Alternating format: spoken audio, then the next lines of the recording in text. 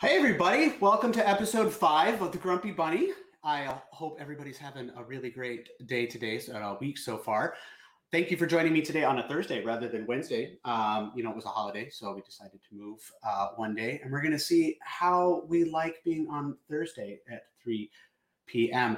I hope if you watched last episode, you took a little time and made a flower arrangement or two, or maybe tried to butcher some gnocchi. It was a crazy fun episode, right? So today's episode, we're actually going to make pierogi, and I am super excited to it. You know, I have to say I'm super excited for this because I had so much fun preparing for this. I have pulled this recipe from my mom, who got this from her grandmother. And I spent a great week talking about how to make this as well as adapting. I had so many different questions that I wanted to kind of bring forth and get these all answered so I could bring the right kind of pierogi to you. And I had an absolute blast. So I am excited to bring this to you. Pierogis.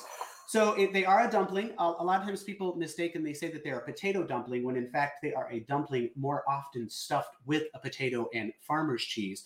But they're also sometimes stuffed with a cooked cabbage, which can be mistaken for like a sauerkraut. We'll get into all of that a little bit later. And then I'm also going to make a blueberry pierogi that my mom told me about and kind of gave me an info on how to make when she was growing up too. But the two main ones that we're going to talk about today are going to be the potato and farmer's cheese with onion, and then we're going to do the stuffed cabbage, which will be the sauerkraut. But we're going to start first with the dough. No joke, we're going to make this from start all the way to the finish. So I adapted this recipe in order to make it gluten-free. As some of you and hopefully know, I am a celiac, which means that my body is unable to process gluten, which is mostly the binding agent in breads and flours and pastas, and namely everything that we're going to be making today, right? So I changed a few things around and was able to come up with a really unique recipe that's really good, stays true to the beginnings of the recipe that my great-grandmother would make, and it's super easy. So let's get started. The first thing we're going to talk about is flour. Now, I'm using a 1-to-1 flour for my flour. It's actually what you would use when you're trying to do a direct substitute. A gluten-free 1-to-1 baking flour tries to be as close as it possibly can to a regular flour in both texture, the ability to knead. A good 1-to-1 baking flour will also have a little bit of xanthan gum, which is kind of used to replace gluten in your baking. Kind of helps bring the elasticity to the dough. It's actually Google it. It's made from bacteria. It's actually not as scary as I thought. Anyway, so it's something like this. You can pick it up at a store. It's not too bad. We're going to add a 1/4 teaspoon to this as well, to this mixture here. And then we're going to add some salt. It said in the recipes, if you decided to download that online, which I hope you did, go to the iLogic website. You can go to ilogicmedia.com and you can check out all of the great shows that they have to offer. There's all sorts of wonderful podcasts and some really, really great content, plus all of my past episodes, recipes, other fun stuff. And it's just an awesome website. You should check it out. So anyway, I've got the 1-to-1 baking flour in here, and then I took that 1/4 teaspoon of xanthan gum, and I added just a little bit of salt. I'm going to go ahead and just mix that up a little bit. Okay. And then to that, I'm going to go ahead and add 1 cup of sour cream. I know, right? Sour cream? Yes, 1 cup sour cream. I think I'd have a whole wheat cup prepared, right? And then we're also going to add 3/4 of a stick of margarine. I know I oftentimes talk about all of the things that you can do to substitute things out, but in this instance, in order to kind of get the dough that you really want to hold together for these pierogies, I recommend that you use margarine, not butter. I recommend that you use a sour cream. If you do need to do like a dairy-free, try to find one again that is the closest to that. I did find that the emulsifiers and some of the other things that kind of put the sour cream as well as the binding agents that are in the margarine really helped to ensure that the dough really held together. And you'll see my point. You know, being a celiac, I have been part of, you know, having to eat gluten-free for a really long time. And it's always been a struggle, especially with breads, to find things that would kind of like, you know, hold together. So I've taken and I've taken that stick of margarine. I'm going to kind of mix these in here just a little bit to kind of break this up.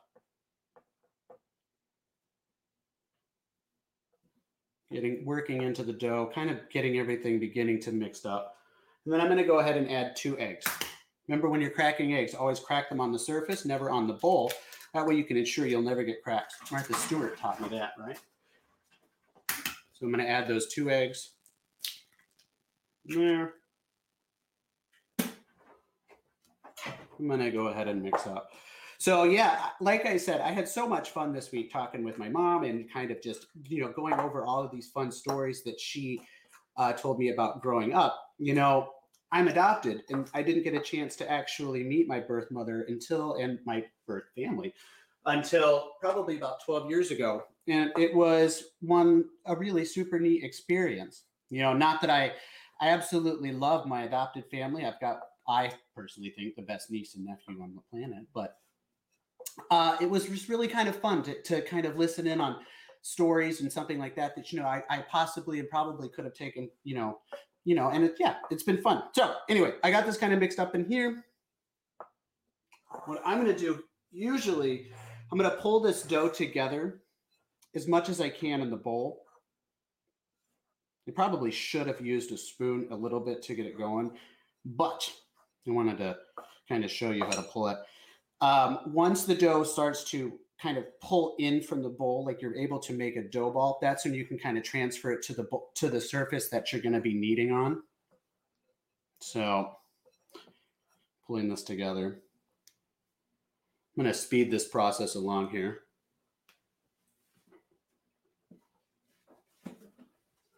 So I'm going to take the surface here, just lightly flour it.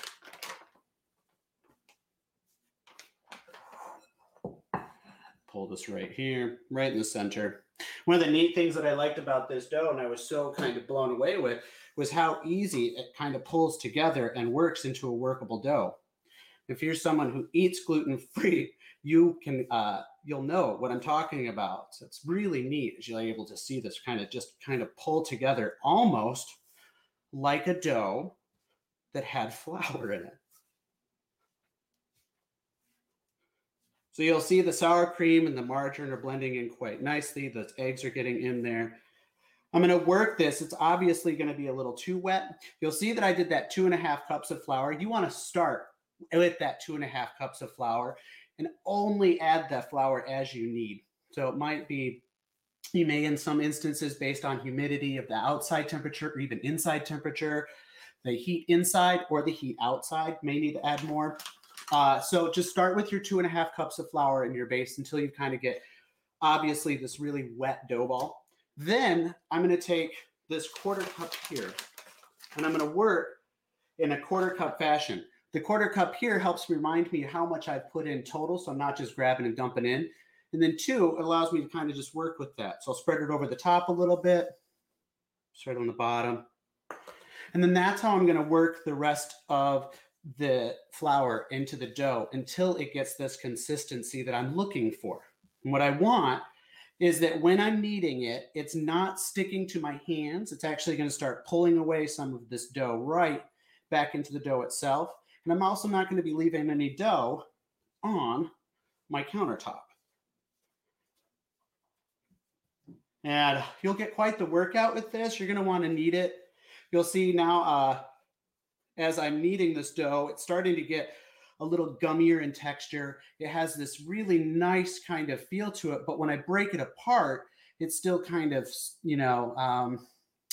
cracking a bit. So I know that one, I'm probably going to need a little bit more flour, and two, it just needs a little bit more dough, a little bit more flour. The more you can knead this dough and the more elasticity that you can build into it, the better. So, it needs, with no gluten in this flour, in this dough mixture, it means that we're not building any kind of gluten or any ability. It's tough for this to hold together. So, knead it, pop that stuff in there, mix all that, kind of get that xanthan gum in there so that you can kind of get those binding agents together. Again, I'm adding just a little bit more flour here on the top.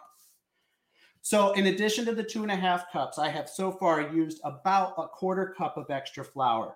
Again, the amount of flour you're going to add is going to be different based off of what your the humidity, the temperature. So don't be surprised if on some days you're going to use less and on others you're going to use more.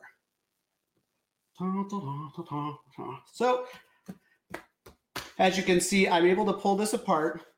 When I knead it, it holds together. I'm not pulling, it's not kind of breaking apart too much. It's not sticking to my to the countertop here.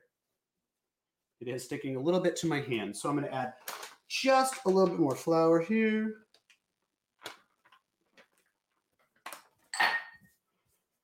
Ta-da! Right? I know, right? Well, the sound effects sometimes I think make it the best. All right, so as you can see, I pulled this all together. It's holding firm. When I'm pulling it off this granite counter or off the countertop, it's not really sticking.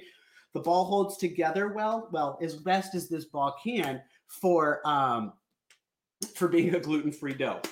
I'm going to take the dough. I'm going to wrap it, and you're going to want to let it rest for a little bit. I did a couple tests for this. I actually put it in the fridge, left it for about, I would say, most of the day, and then made those that night. It seemed to hold really well.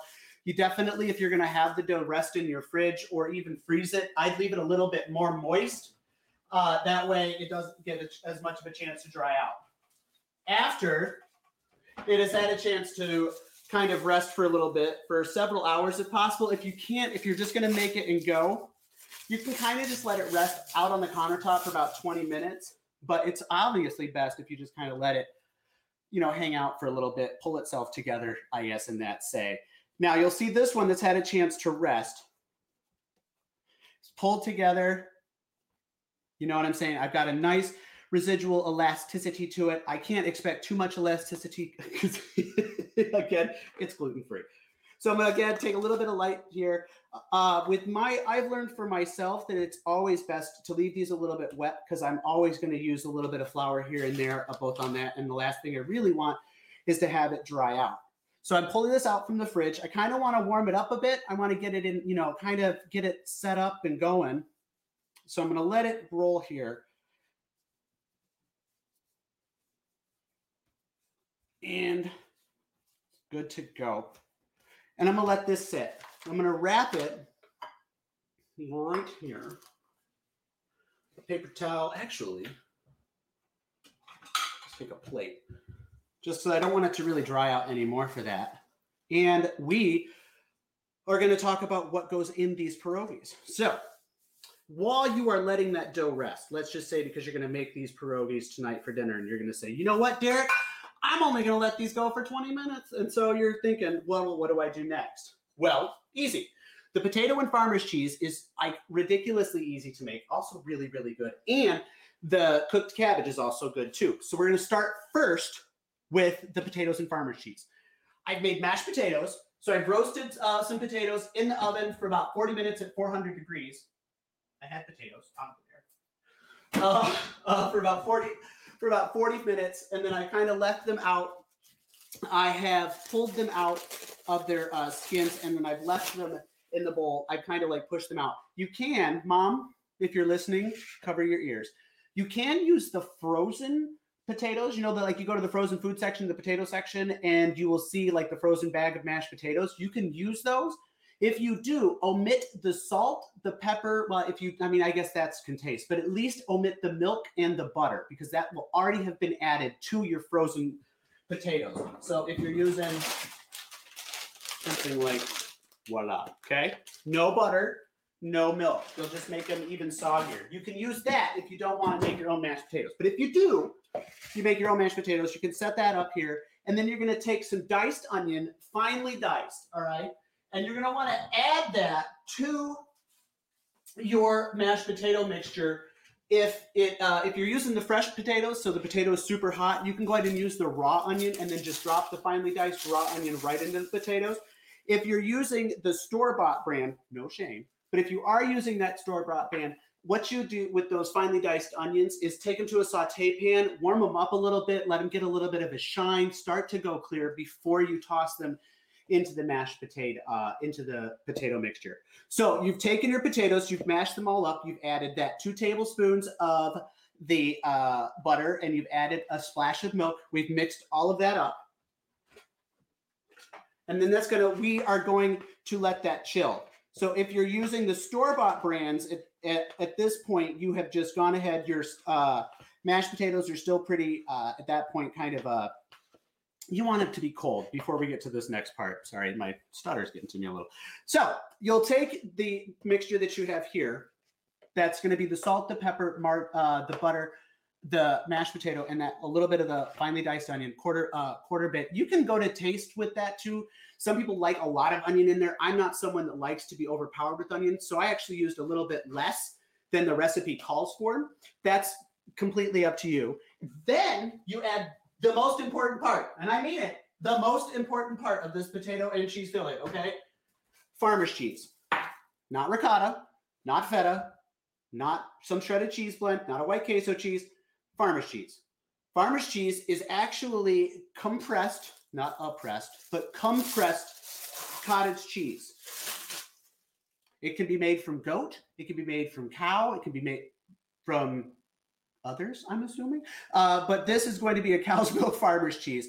It's got this wonderful, great, mild flavor to it, and it really enhances the rest of the pierogies themselves, as well as the cheese, the potato mixture. So I'm going to add that in to my potato mixture. It's going to be about 1/3 cheese to 2/3 potatoes.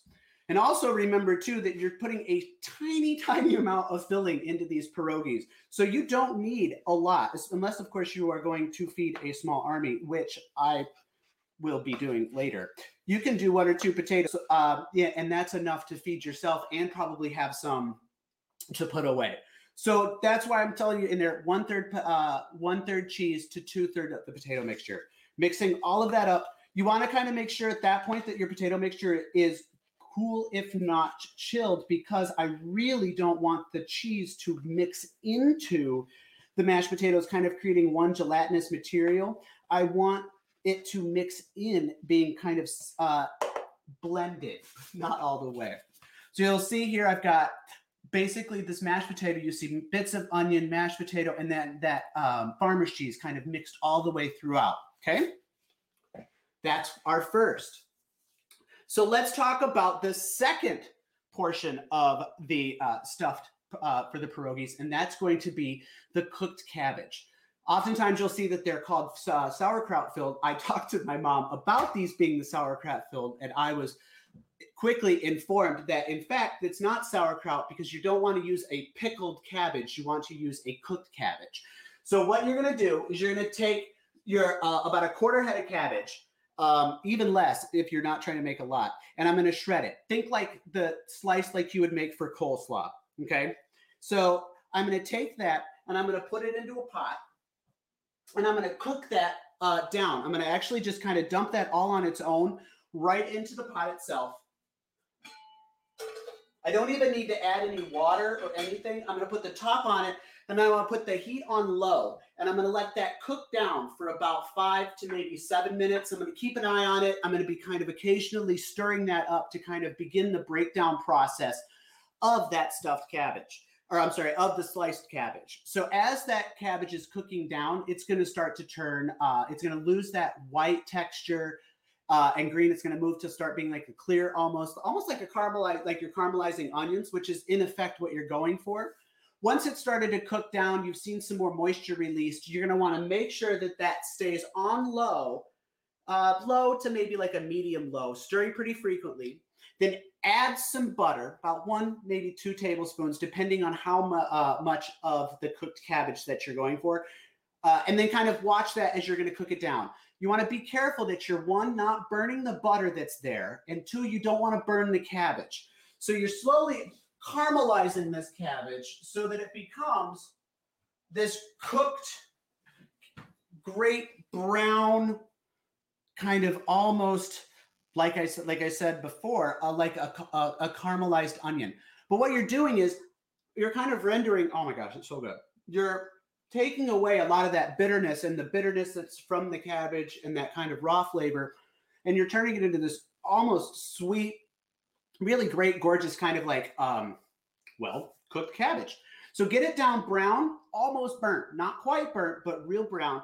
Add some salt, add some pepper. Remember, butter is something that we absolutely, you absolutely love on that too, So keep that together. And again, just like the potatoes, throw that in the fridge and let that chill for a little bit, because when we're going to make our pierogies, we want to make sure that nothing kind of ruins this dough, because it's a gluten-free dough. So we have made 2 of our 3 fillings. I've got some water back here, a large pot, lightly salted. Ow, it's really hot. And that's been going for a little bit. I'm going to have that come to a boil. I'm going to knead this dough up here because I want to make sure that none of those dry spots are kind of in there until it's all one gorgeous mixture, making sure that it is the perfect consistency that I want. And now the fun begins. Little bit of flour on the counter. Pop that bad boy right here. If you're fearful of working with a giant slab of dough, perfectly fine. Cut it in half. Throw that other part right back in here. Cover it right back up.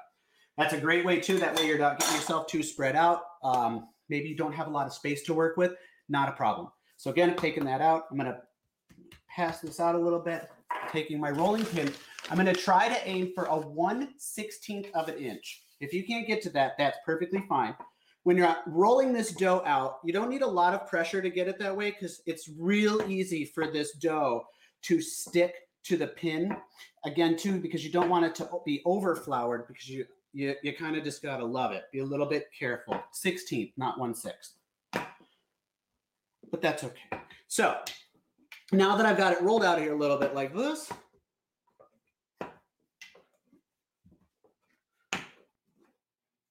see, like I'm saying, like as I got excited because talking about that and got into that moment, you'll see here I've actually started pressing too hard, especially when I'm starting to get that thick. I've started pulling that up. We really don't want to do that. So because we need as much of the dough to stay as its shape as possible. So I'm going to use this water glass. I'm going to take it like this, and I'm going to cut these gorgeous little circles out.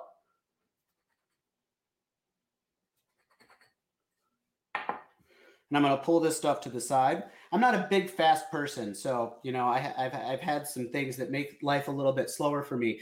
So I like to work on smaller portions, which is, in this instance, works really great. So I'm going to take the dough here. I'm going to set this just off to the side. I've got these wonderful, gorgeous little rounds.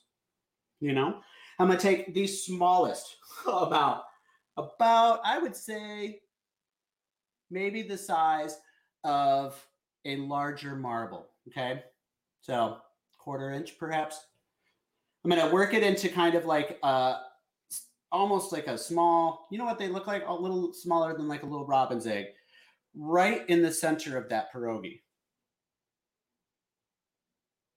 Then I'm going to take it, and because this dough is actually a little wet, it's not as dry as some of the others. You may not. Otherwise, you can always have a little bit of water nearby. Lick that to make sure, and kind of just pull these together.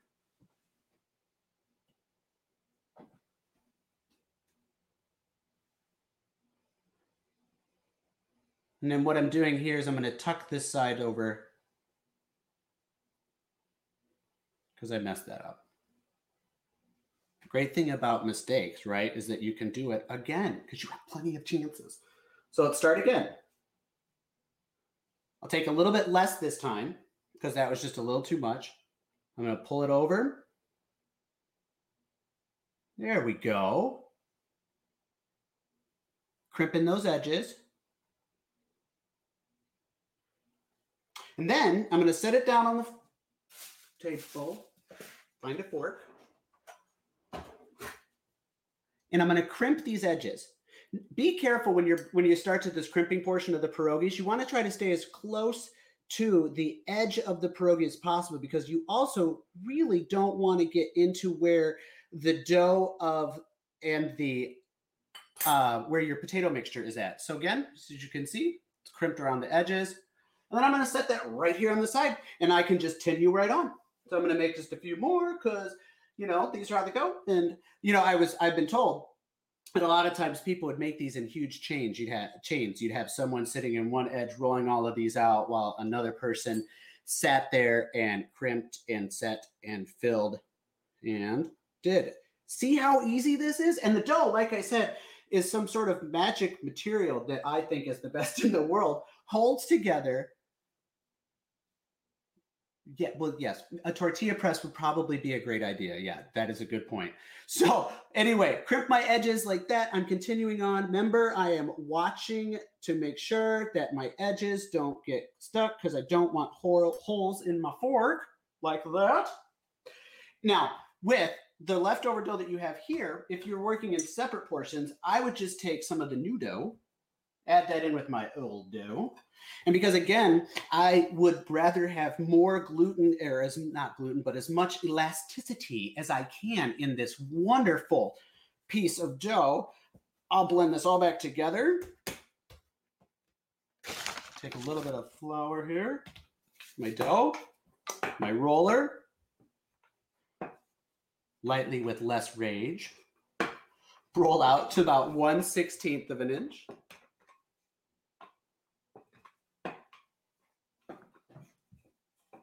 There's some sort of like Zen feeling on rolling that dough out. Made sure my dough is right. Again, cutting my holes, my little circles here, pulling that out and building. So for the sauerkraut, or I'm sorry, the cooked cabbage, you want to do is the same thing that you're doing with those potato pierogi. You want to make sure that, again, if that you've sliced the cabbage originally thin enough, it's had that chance to kind of cook down. They're so good. And the same thing. Take them like that. Tuck this over. Close them down. And let's set them to dry. You can leave these out to kind of dry for a little bit. That's perfectly fine. Even like 10 or 15 minutes. You kind of actually want them to just a little bit before you decide to boil them. That's fine. Let me just finish this last one off right here. See how easy that is? And I screw stuff up. You've seen my shows. You know that's true. So take it like that. One more time, using my fork, making sure that I've not gotten to any of those edges and I've made them like that. And we're good. So now, when it comes to cooking these bad boys, that's the best part. I'm going to take a saute pan here. I'm going to have that going on a low to medium heat, and I'm going to take some sliced onions. I'm going to drop those sliced onions and kind of let these cook down a little bit.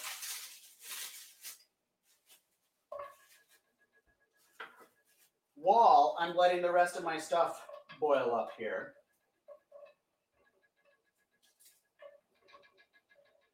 And we're going to talk about the blueberry pierogies, which again are delightful.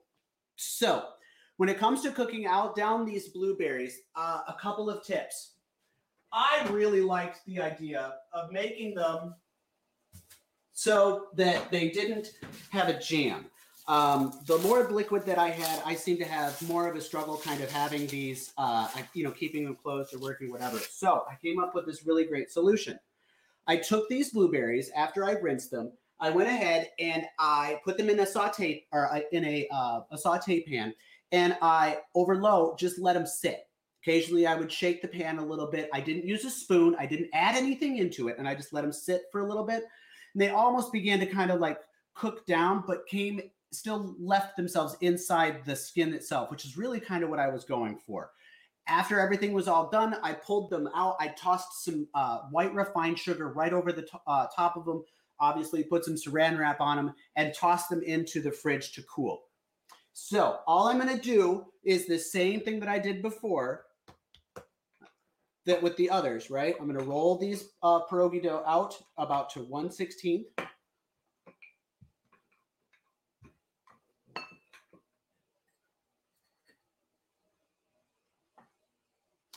Now, what I would make sure that we did, when you're going to grab these here, make sure, one, that they're cold. They have a tendency to hold off together. You need maybe 4, 5, maybe, well, okay, we'll say 6. 6 is pushing it, I'm going to say. You want to be real careful as I bring these over. I don't want them to explode before I've had a chance to. Yeah, see, 6 was way too much. See, it's what I get. I was trying to be brave in front of the camera, and I messed it all up. Let's try that one more time.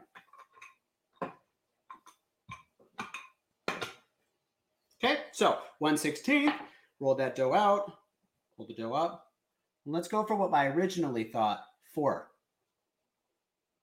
You know what? Let's look brave. 5. We can do it, right? We can do it. Yeah.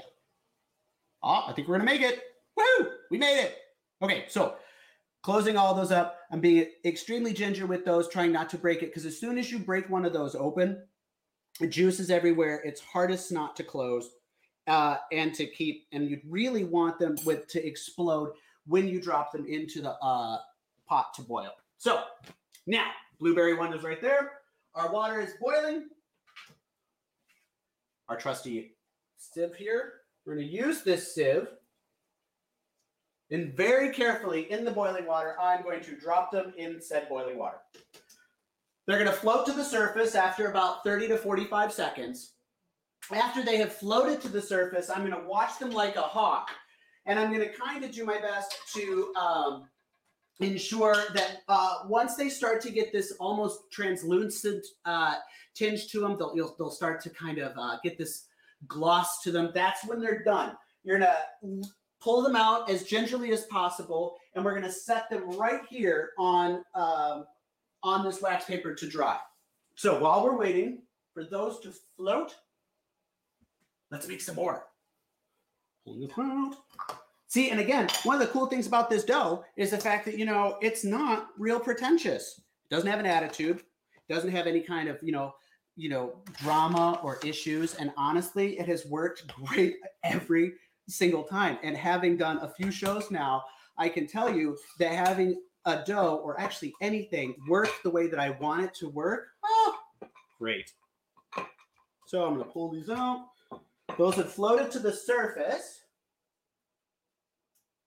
Almost. Perfect. So I'll pull these out.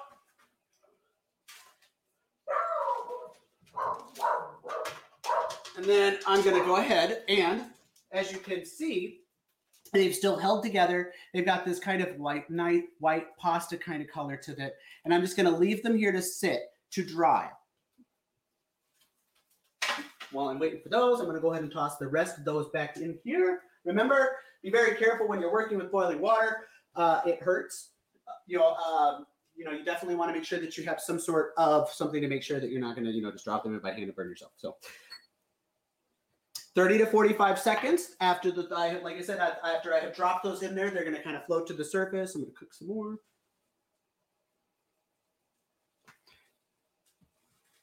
I'm going to make a couple more potato ones here. So now I'm going to pull that all aside. You'll see that I got for my saute pan here, I have these onions that are starting to cook down and caramelize. I probably should have started these a little bit earlier, but I didn't. So, after these have come to the surface a little bit here, I'm going to set them here to the side. We'll just let them chill.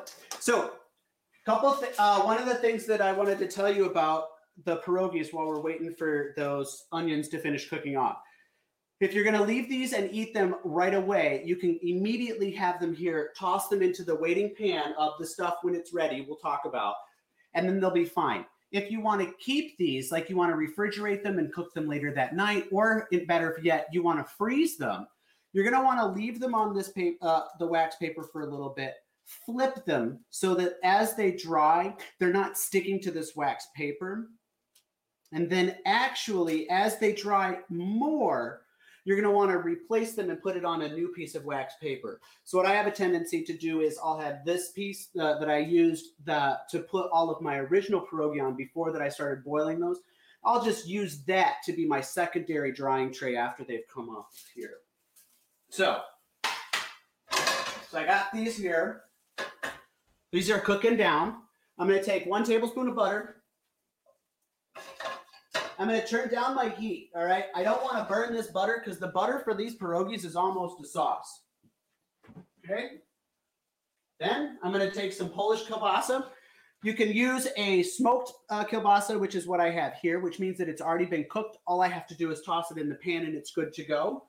Or you can actually use a fresh kielbasa. If you have a fresh kielbasa, make sure that you boil the kielbasa first. Then go ahead and put it into the saute pan. Don't cook it in the same pan that you're cooking your pierogis in. So I'm going to have that to the side like that. You'll see that my butter started to melt. I'm actually going to turn the heat down. Because again, I'm not trying to burn this butter. And then I'm going to set these bad boys right in this pile of butter. I can't tell you how many times my mom said the word butter. Okay? So I'll let those coat everything up. Cook off. When you're cooking these pierogi, because you want to make sure that the dough itself has this kind of almost crispy texture, but you don't want them to become like toasty or crunchy. So they're going to have a nice light brown color to them. They'll have a little bit of, like a crispy flavor, like right along the edges, but it's just a nice light browning. They shouldn't be in this for very long. So I'll have those in there. I'm actually going to add a couple chunks of these. My mom would be a little upset because your ratio of pierogi to sausage is supposed to be quite a bit less sausage than there is pierogi because, and I quote, we were poor. But so let's go to the dessert pierogi. I have my water right here. I'm going to take this blueberry one. I'm going to drop it in the water. Cook it the same way that I cooked those other pierogi too, I'm going to have, 45 seconds. It'll float to the surface. Wait till it gets to be translucent. Pull it out. Let it drain for a little bit. So I've got these wonderful pierogi, which are browning in the butter. When it comes to butter, you can never go wrong. I'm going to flip these a little bit. Just really, honestly, just trying to brown them. If you're cooking these from frozen, which is something that I do, you're going to be about 3, maybe 4 minutes, let them heat up and stuff. And then I would add my sausage just to kind of get those going. So maybe like 2, maybe 3 minutes from frozen, and then go ahead and add everything else. On the other end, if you're going to make them straight from fresh, go ahead and just dump everything all in at once. Like I said, making sure that your heat is at a low to medium low, not that you're cooking off that butter. You're not trying to burn it. You're just trying to kind of bring it down a little bit. So that blueberry one's popped to the surface. I'm going to let that sit.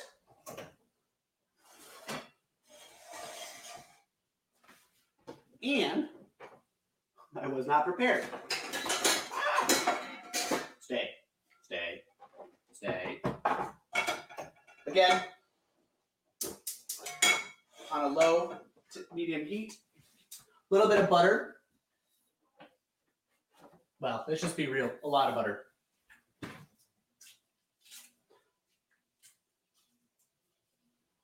So about a tablespoon of butter per blueberry thing, right?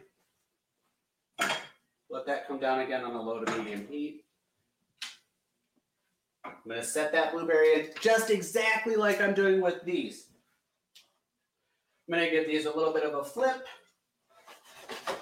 You'll see that they're starting to get brown a little bit. Honestly, probably not hot enough.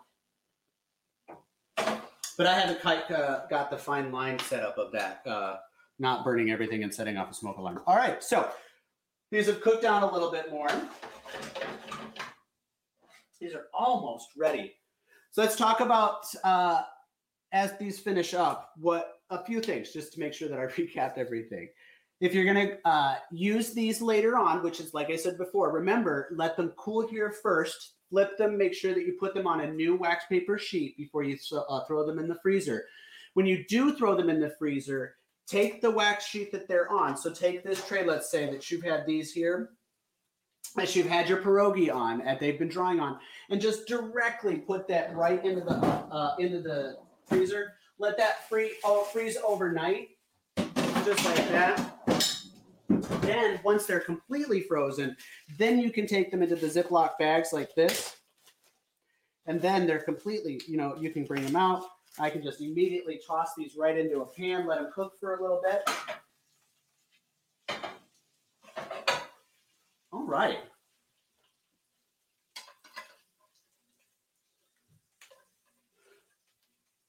So just like that, these nice crispy, I'm going to take some of this here, some of those sauteed onions, a couple pieces of sausage, and then most of all, butter. You want it to almost, drip off that plate. Add a little bit of sour cream on top of that and some chopped dill, and they're great. Good to go. Let's taste them and find out. See, and again, something to be gluten-free, to be able to hold together, like that, great. So here we are, our blueberry. I like to get these just a little crispier than normal, okay? Then I'll set it on my plate here with that warm butter.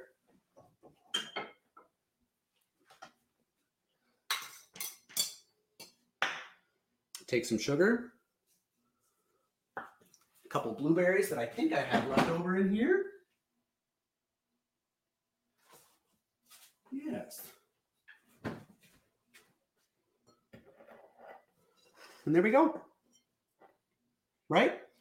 Then as you cut this open, those blueberries beforehand, now they become this gorgeous jam that just kind of separates here, right? And kind of gives you that crispy on the inside and warm and gooey on the outside.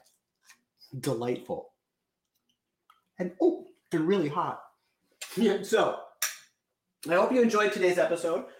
This was, I had to say, almost as much fun, like I said, putting this episode together for all of you as it was to make this episode and bring it all to you. Remember that to try stuff. Farmer's cheese. Okay, no ricotta, not feta, not some cheese blend, farmer's cheese. I'm almost positive that you can just take some cottage cheese, press all of the liquid out of the cottage cheese, and use that if you're desperate. But this is pretty easy to find and super, super good.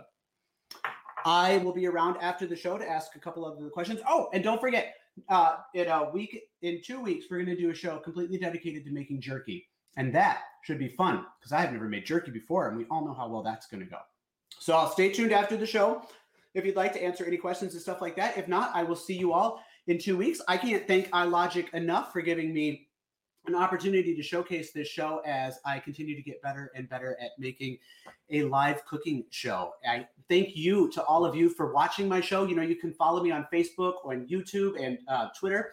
And you can also like iLogic on Facebook and me as well, The Grumpy Bunny, or on Twitter at The Grumpy Bunny Show. Thank you to all of you. Thank you so much, and go have fun. Okay? We'll see you later. Bye.